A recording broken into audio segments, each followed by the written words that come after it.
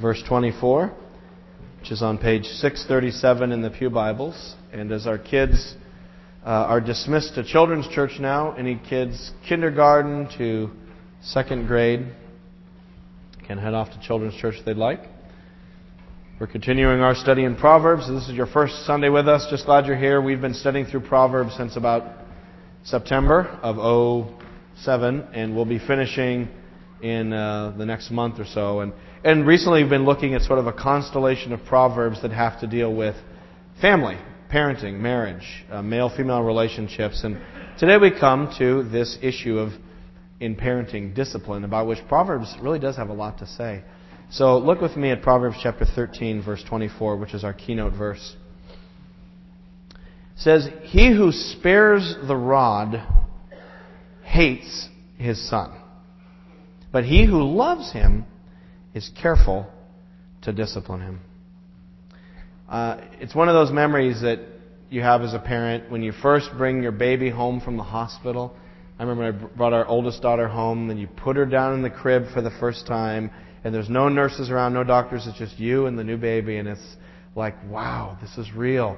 There's our baby, and you just stare at it, and then the baby grows. It's like every day there's something new in the baby's life, and eventually they're sitting up, and so you put them on the ground sitting up, and you put toys in front of them, and who needs a TV? You know, just sit and watch the baby channel. It's so great all day, staring at that child. And then the baby starts to crawl, and then they're pulling up on things, and then they're like one-handing it, and then they take off the hand, and then they're walking, and you're taking pictures, and you're putting it on Facebook, and you're calling up the grandparents. And then the day comes when they actually start to talk. And there's that moment when you realize that when they looked at you and they said, "Mama," they meant it. And then your heart just explodes and melts. They're saying, "Mama," they're saying, "Dada." You know, tears running down your face. You're like, "Oh." And then it happens. They say another word that they learn almost as quickly as Mama and Dada. It's the word no. No. No. No. And you're like, "No." What happened to my baby? What happened to my beautiful little child? No. And now they're grabbing things, and now they're pushing, and now they're throwing, now they're biting. Now you put things in front of them on their high chair, and they shoot it off. And applesauce flies everywhere, and they yell, "No!" And you're like, what is going on? What's happened to my little child? Well, here's the problem. Your beautiful, wonderful little baby was born a sinner. I know that's not popular to say, but you know, it's real. Not only did they inherit your genes and your spouse's genes, but they also inherited their great-great-great-great-great-grandparents' genes, Adam's genes, and Adam's sin nature. And so the whole human race, including ourselves, has this bent, sinful nature.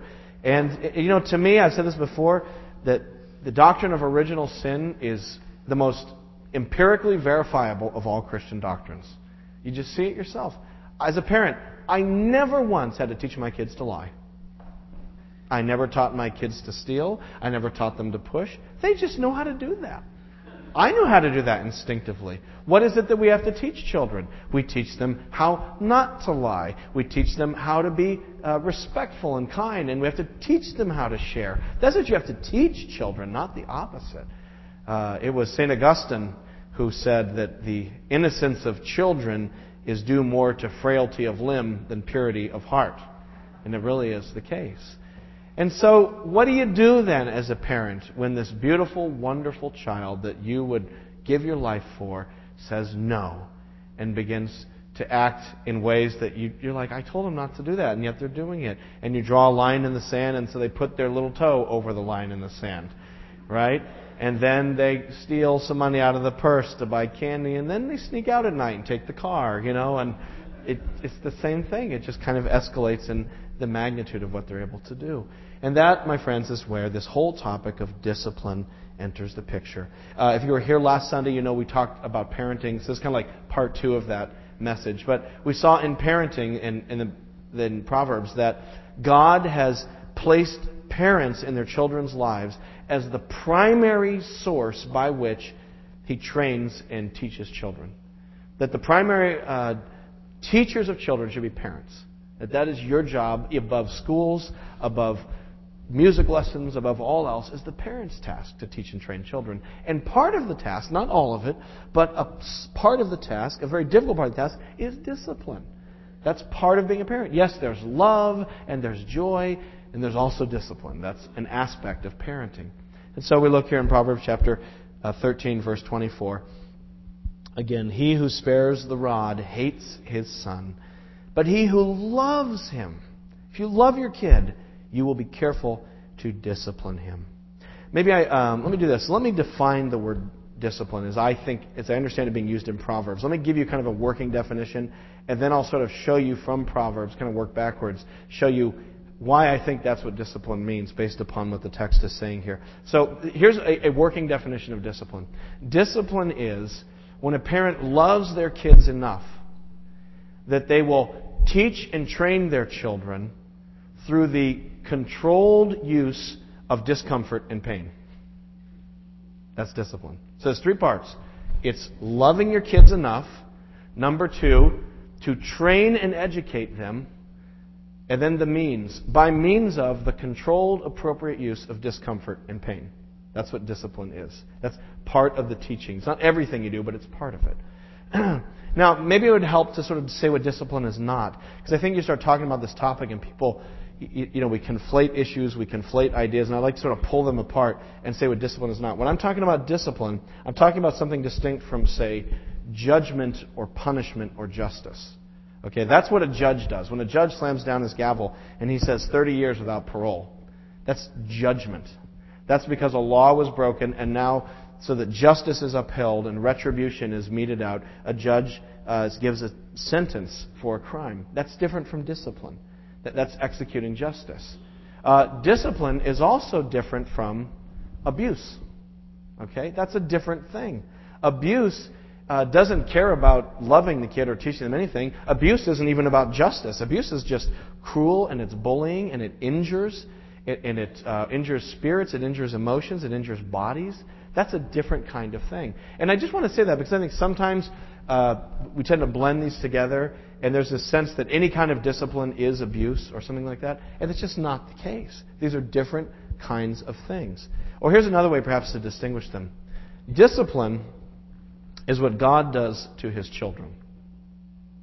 Judgment or punishment is what God does to His enemies. And abuse is what God never does.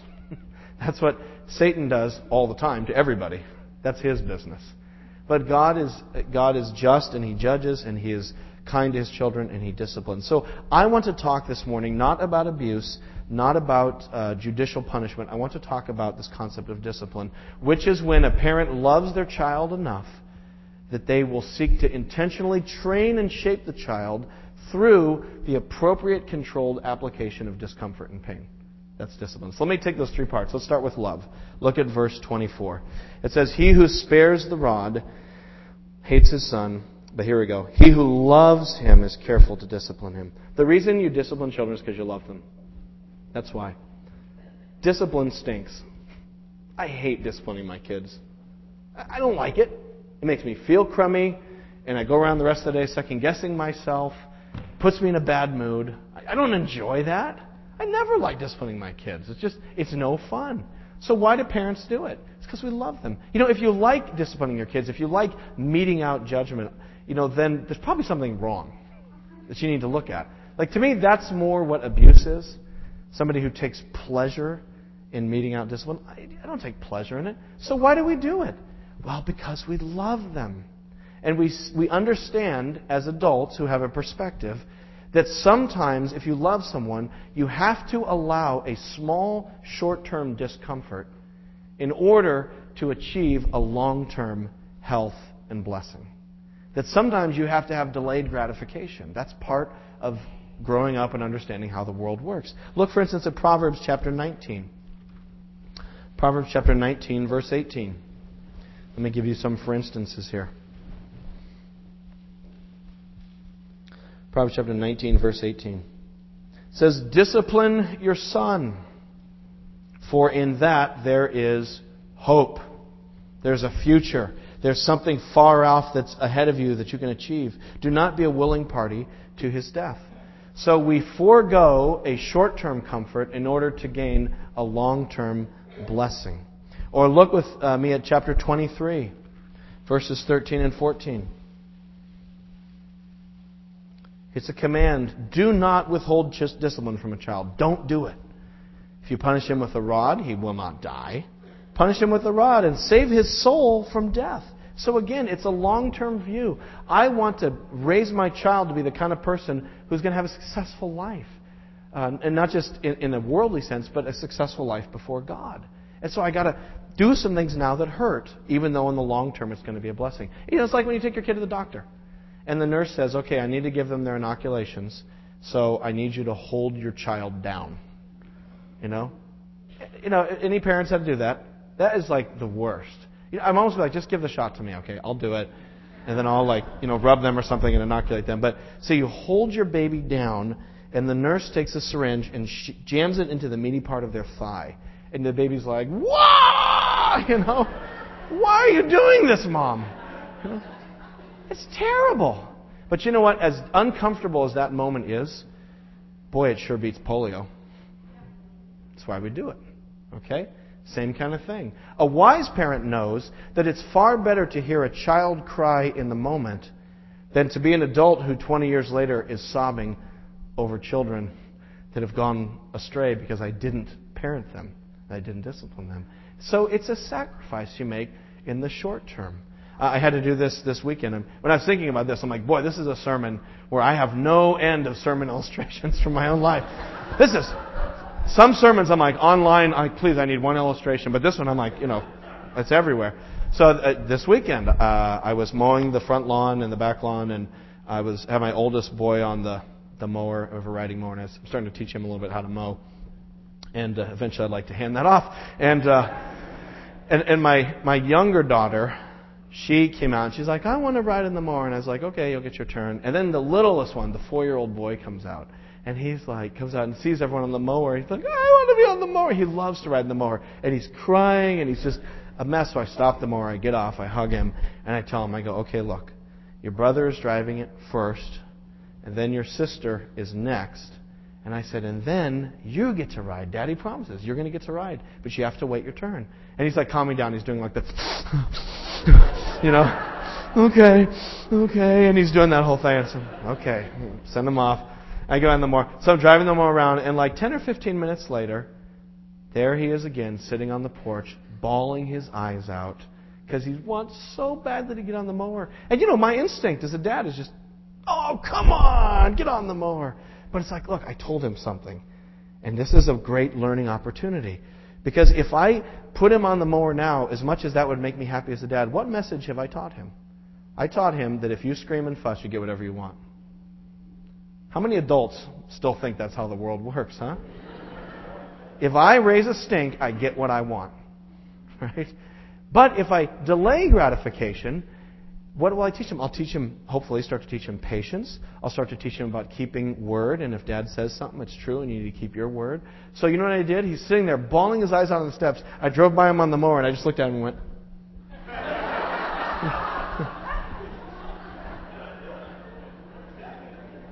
Did I do it because I'm cruel? Because I hate my son? No. I love him. But I was like, and I know this is uncomfortable. I don't like seeing him cry. He doesn't like to cry, but he's got to learn. And so it's all those little things like that. And you do it because you love them. You want a long-term blessing and benefit for your children. So parents, if you love your kids, if you love them, prove it by disciplining them. And this may sound a little strong, but I just feel like this is a strong verse because it says, if you hate your children, let me even soften a little. If you never discipline your kids in any way, you're being a lousy parent. Okay? You're failing your children. You're failing them. I know you think you're not, and you just have a big heart, and you're like, I just can't bring myself to do it. You have got to discipline yourself to do the right thing, and then discipline your children. Okay? It just has to be done. And that can look different. It's different for every kid, different situations. We'll talk about that more, but it has to be done. If you love them, you will discipline them. And that leads us to the second part of discipline. So discipline is when a parent loves their child enough to train them in godliness and wisdom. So the second part of discipline is that there's a goal. The motivation is love. The reason I do it is because I love them, not because it's fun. But the goal, what I'm trying to get out of it, is to train and shape my children's behavior. I want to try to guide the way they behave. So let me look at two verses with you that kind of fit together. You take these two verses, they sort of fit together. They're both verse 15. One is found in Proverbs 22:15. The other is found in Proverbs 29:15. Put these two verses together, and they kind of explain the teaching part of discipline. Look at 22:15. Let's start there. It says, folly, or foolishness, I can translate that stupidity, foolishness, folly, is bound up in the heart of a child, but the rod of discipline will drive it far from him. Now, put that together with Proverbs 29:15.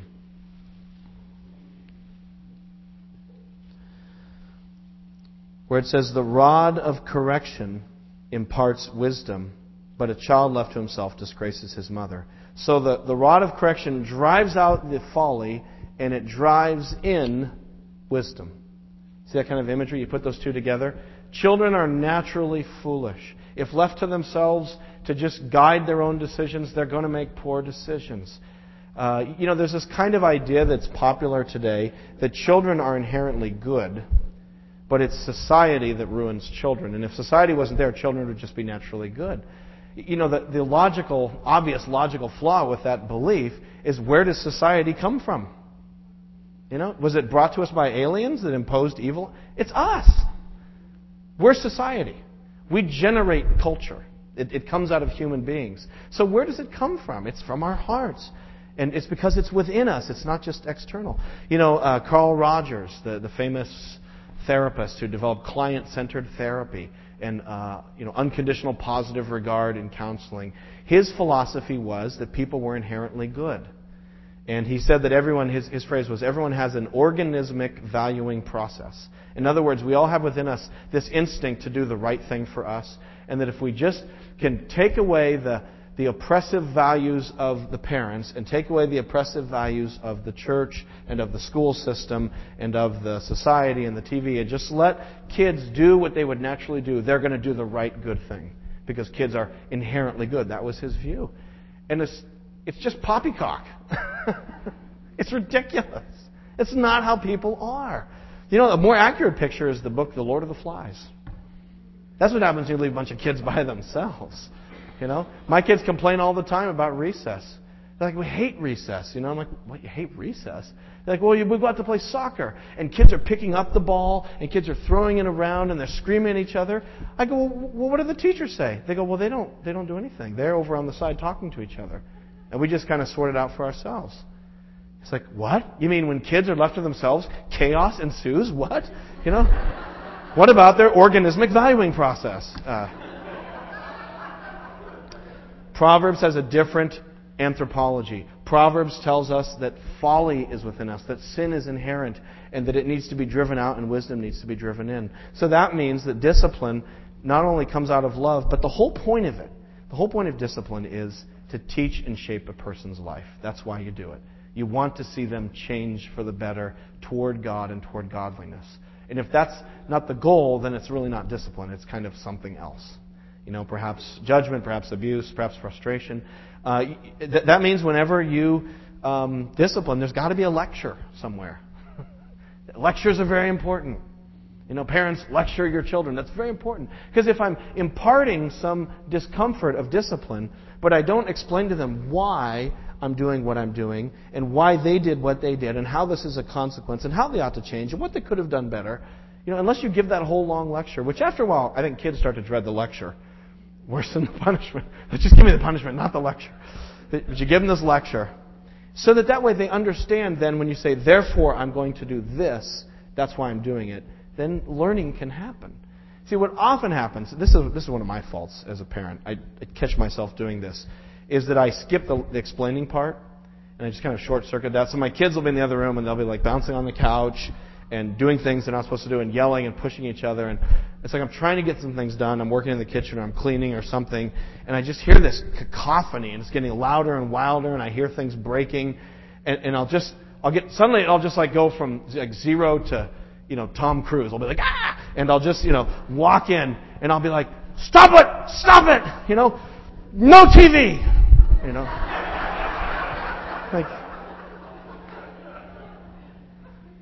okay, so the kids are, they're just like, okay, all right, I guess we did something wrong, And I'm like, well, I disciplined them. Like, no, you didn't.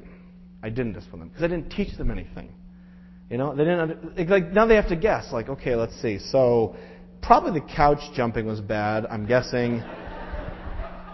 I mean, the only thing I know for sure is Dad went crazy, and I need to be careful not to make him crazy. I don't know.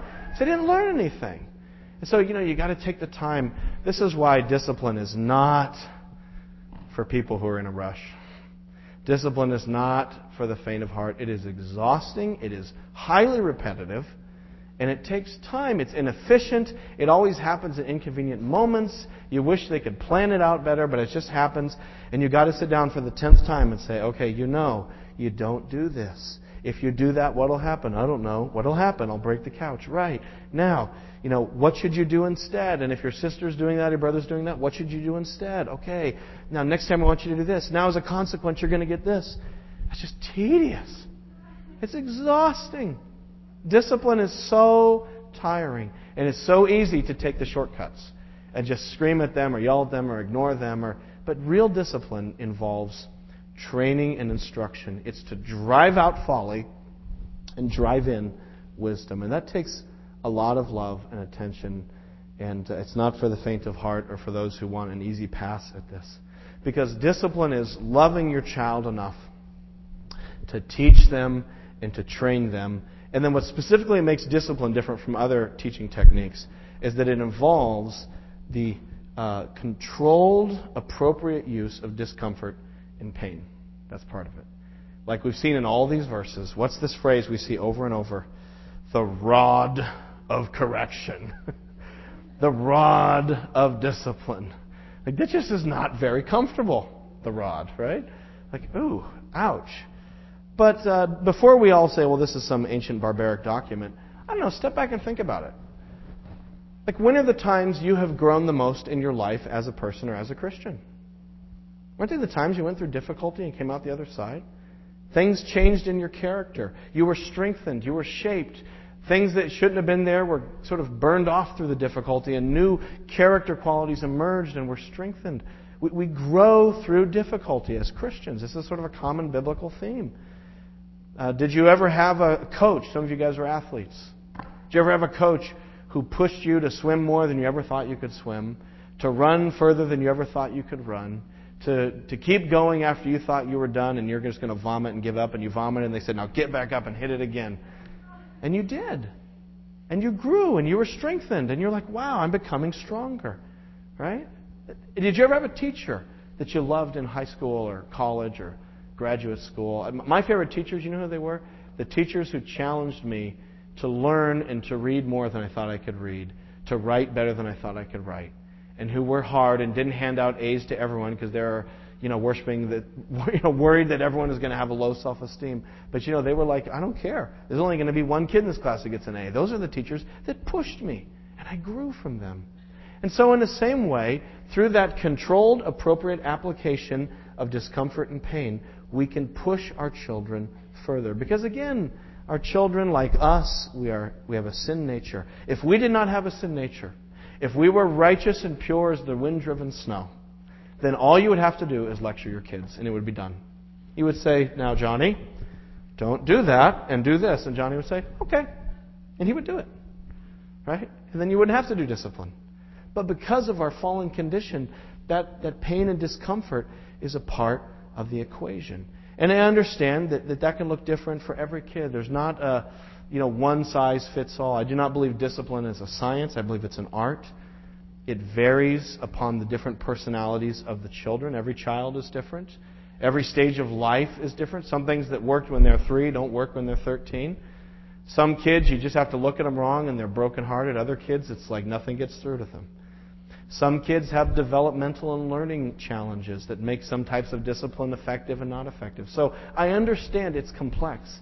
And yet, we still have to find what works for our kids. And when they are defiant or when they break God's rules and laws, we need to be there to enforce negative, uncomfortable, even painful consequences. That can be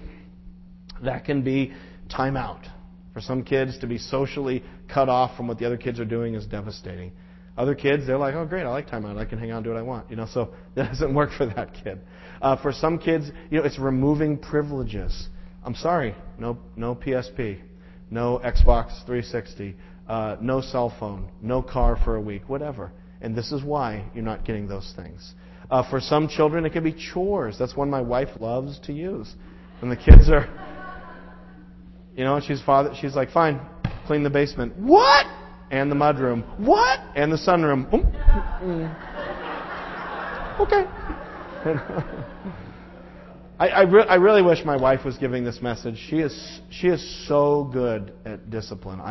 She just has a knack for it. I just take notes from her. I'm like, oh yeah, that was great what you did there, and she's just really good at it. And so I've learned a lot about discipline from her and how to parent. She's just very gifted by God, I think, at parent. Not that she's perfect, but she just has great gifts that way. And discipline is a part of that.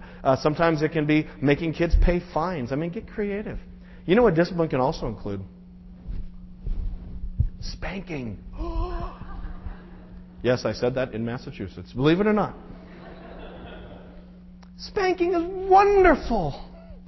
What a wonderful tool for discipline, especially for younger kids. You reach a certain age where you spank your kids and they're like, is that all you got, Dad? You're like, gotta change gears. But especially when they're 2 to 6 or 7, especially when they have very short attention spans, and you're sitting there giving them a 5-minute lecture. It's like they didn't remember what you started with. They're little kids. They need no, don't do that, spank, and then that clicks because they need very much immediate feedback. And so that's an important tool. I understand spanking is a controversial topic. Some people are very against it for different reasons. Some people are worried about breaking laws and things. And there are some states, I think, that have no spanking laws. And I believe in Massachusetts it's still legal at this point, even though there have been proposals to change that. But you know what? Even if it was outlawed, I'd still say spank your kids. You got to resist the state. When the state tells you not to do something that God tells you to do, or when the state tells you to do something that God tells you not to do, when the state is directly opposed to the will of God, we have an obligation as Christians to resist the state. Not violently, passively, but we have to resist. Just like in Moses' day, when they were told to throw the babies into the river, they hid the babies and they lied to the guards. That was the right thing to do. And so we have to obey God and not be afraid of man when those two come into direct opposition to one another. Unfortunately, that's not the case right now. Some of us are afraid to spank because we don't want to turn our kids into violent, poorly adjusted people. We're afraid it's going to scar them emotionally and turn them into animals. And it really doesn't. Your kids know how to hit anyway. They're going to do it whether you spank them or not. That's how kids are. That's how we are. And I'll tell you what. A kid is smart enough to know the difference between when they haul off and hit their sister in the nose and when you spank them on the bottom. They know the difference between those two things. They're smart enough. They know that one is not the other. It's not, so... And I also understand some of the reasons people have a hard time with discipline is that, frankly, some of us experience that third category of abuse. We've seen it go wrong. We've seen it misused. We've seen parents in anger and in almost a sadistic pleasure abuse. And so, I hear that. I understand that. And all I would say is just to maybe go talk to the Lord about that more and understand that what we're talking about here, discipline, is so not what abuse is. It's a different kind of thing. And so just pray about that. Maybe that's something to keep processing in your own heart and mind as you think through these issues. Spanking will not harm a kid. It will not injure a kid. Look at chapter 23 again, verse 13 and 14.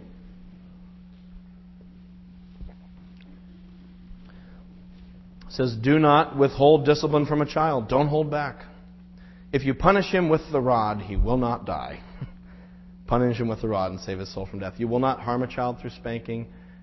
This is a very cushioned area of your body. I don't know if you've noticed lately. There's a lot of cushion. It's also interesting. I don't know if you've noticed this in anatomy, but there's no vital organs there. You can't injure. You can't kill somebody. It just stings, you know? It's almost like God put it there for a number of reasons. You know what else? This is the other funny thing, is I'm just talking about spanking, like spank. The Bible's talking about foreign objects in the ring. Do you see that? Look at it. It's talking about rods. Like, holy cow. So, people, I'm actually watering down the Bible this morning. Mark this in your calendars. The day Jeramie preached from the Bible and watered it down. It's talking about foreign objects. Just to satisfy my curiosity, purely for my own curiosity's sake. How many of you, when you were a kid, were disciplined, not abused, but disciplined? How many of you were disciplined by means of getting spanked on the butt with a hairbrush, a ruler, a belt, a wooden spoon, a paddle? I mean, just raise your hand if you got that. Okay. There's a couple of you here. Okay. Now, I'd like you to raise your hand if you're still alive. It's good. It's good. And you're okay? Didn't become like a sociopathic criminal? Okay. Just my own curiosity. Just wondering. Here's the bottom line. Is that God has authorized us as parents to love our children enough that we would stand, in a sense, in the place of God. I don't mean that in an absolute sense, but in a relative sense, to be agents for discipline in our children's lives, to uphold His law. That's a responsibility that God's given us. And I just want to encourage you parents to take courage and do your job for the sake of loving your kids. Don't become one of those parents who every time their kids gets in trouble, they go bail them out and make excuses for their kids' behavior. And if they get in trouble in school, don't be one of those parents who goes and screams at the teacher, you know, and blames it all on everyone else except their own kid. Don't be one of those parents. Fight the urge as a parent to be one of those parents who uses their children as their own, to get their own affirmation for who they are as a person. There's some parents who, like, that's how they get their need for affirmation met, is they want their children to like them. And I can't have my kid upset at me because then I'll feel bad about myself. You've got to put that aside. You know, being a parent means that you have fun with your kids, you love them. We laugh with our kids, we have a great time with our kids. But sometimes our kids are not happy with us. You have to be okay with that as a parent. Your job as a parent is not to be their cool friend. You know? You're not cool anyway. That's part of what happens when you have a kid. All your cool is transferred. And you buy a minivan. So there it is. You're not cool anyway. Stop trying to be their cool friend. You know, you're going to get to be your kid's friend someday. It's when they're adults. And when they have kids, and they're suddenly going, whoa, what do I do? Then you're friends. You know, I'm friends now with my in-laws. I'm friends with my parents. It's awesome. But right now you're called, if you have little kids or teens, you're called to be a parent. And that means you may be unpopular for a while. Your approval ratings may be low. But it doesn't matter. You're not doing this for approval ratings. You're doing this because it's our job to discipline. And if you're still struggling with this idea of discipline, if it's still having a hard time with it, perhaps one more, and let me just look at one more passage that might encourage you. It's Proverbs chapter 3. Just one more from Proverbs. In the same vein, Proverbs chapter 3, verses 11 and 12.